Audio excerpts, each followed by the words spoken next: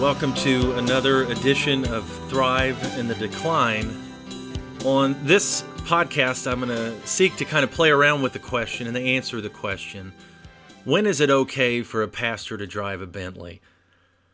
There was a story some years ago about one pastor giving another pastor a Bentley, and I just remember that sitting not real well with me. And sometimes pastors flaunt wealth, and sometimes they make a big deal of how much they have. And I know of one pastor who says, I want to be the first pastor to be the $1 billion or to reach a net worth of $1 billion. And so I thought I'd just play with this question, and maybe we can learn something as we do.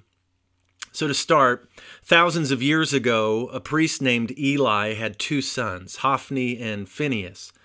And like their father, these boys were charged with representing God to his people, with mentoring and facilitating worship of God by his people.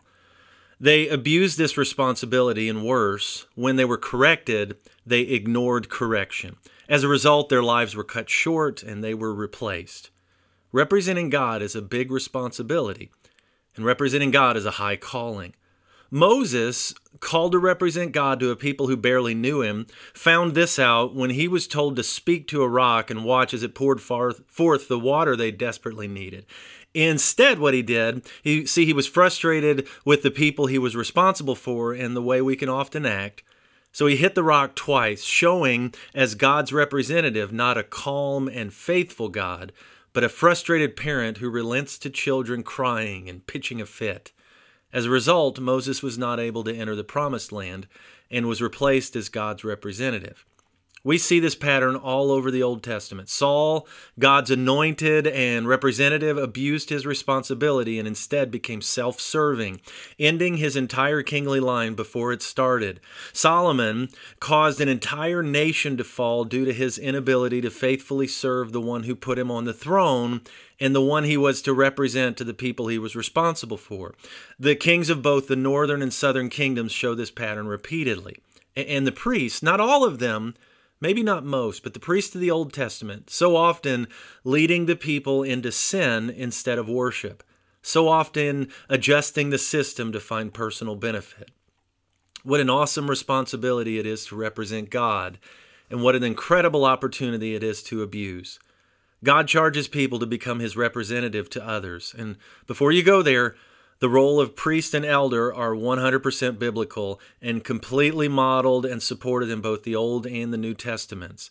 God wants people to do it, to represent him, but people are imperfect. People seek to gain from the system. People skim a little off the top or a lot off the top. They notice the places where no one is looking, or they enter the system when they're not called to be there in order to con the system. We know this, right?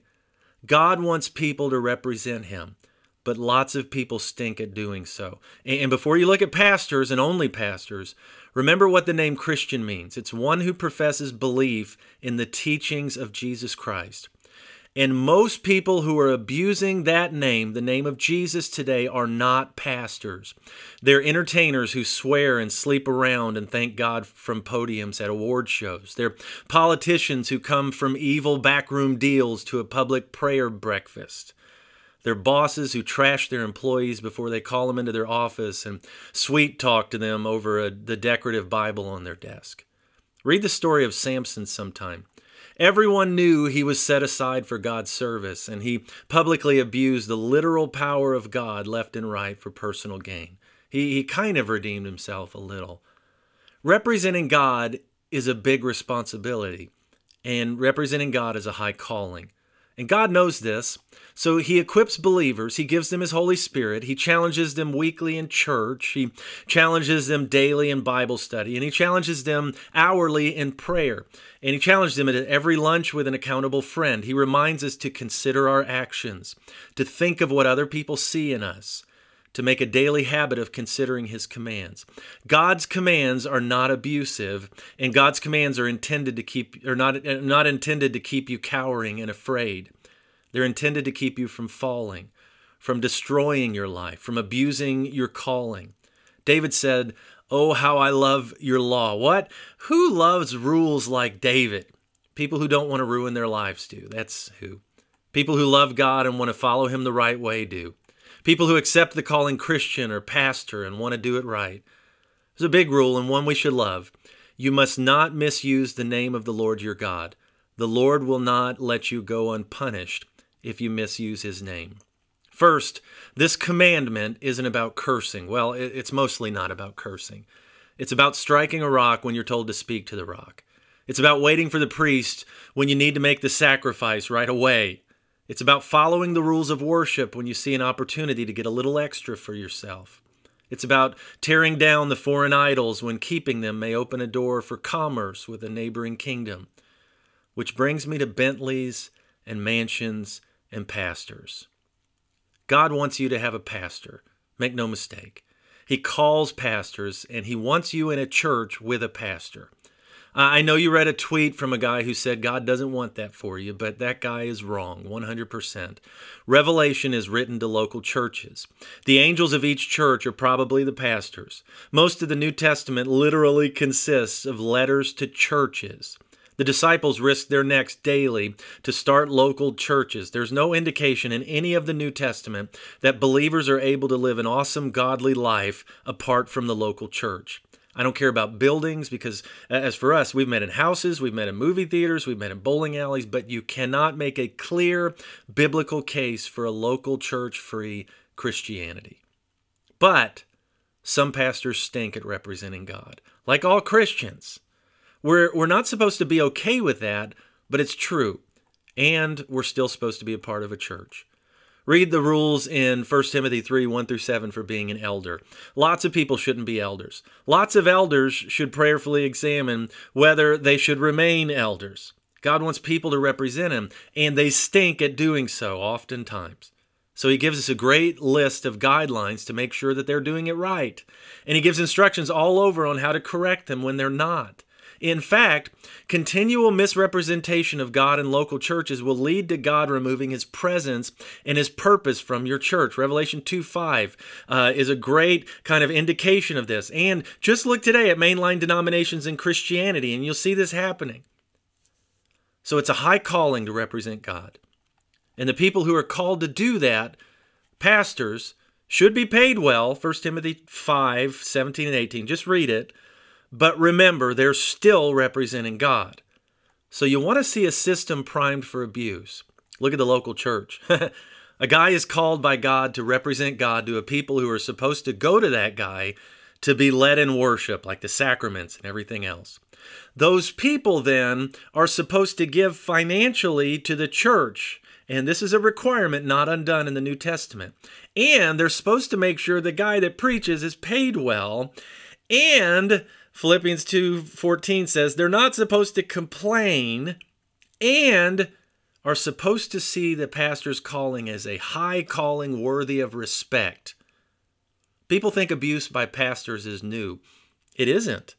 In fact, lots of Jesus' words were for religious leaders. Lots of the prophets' words in the Old Testament were for, you guessed it, religious leaders. Today, if Jesus spoke to the church, lots of his words would probably be for pastors. We have a high calling, and we can sometimes abuse it. We should be paid well, but we should also represent a God who champions the humble, who never looks past the outcast. We should dress nice, but we represent a God who would walk the slums of Haiti and the AIDS colony in Cambodia. It's a bad look for a pastor to get off a private jet to receive an offering from a widow who hasn't paid rent for the last 3 months. And I think Paul agrees. And I think he probably sets the tone for this discussion in 2 Corinthians 8. Look at what he says here. Of course, I don't mean your giving should make life easy for others and hard for yourselves. Look at the apostles. There's no flash. There's no shows of status and wealth. There's no way to make a case that Jesus, the apostles, Paul, any of them, drove fancy camels and wore robes of purple, which were really expensive and rare. But really, the onus isn't on me to prove that it was or wasn't done. It's for a pastor to find support in the Bible for anything but a simple, humble, needs-focused life for anyone who is called to represent God to his people. Can Christians be wealthy and good? Absolutely. Our ministries have been funded by amazing, wealthy Christians.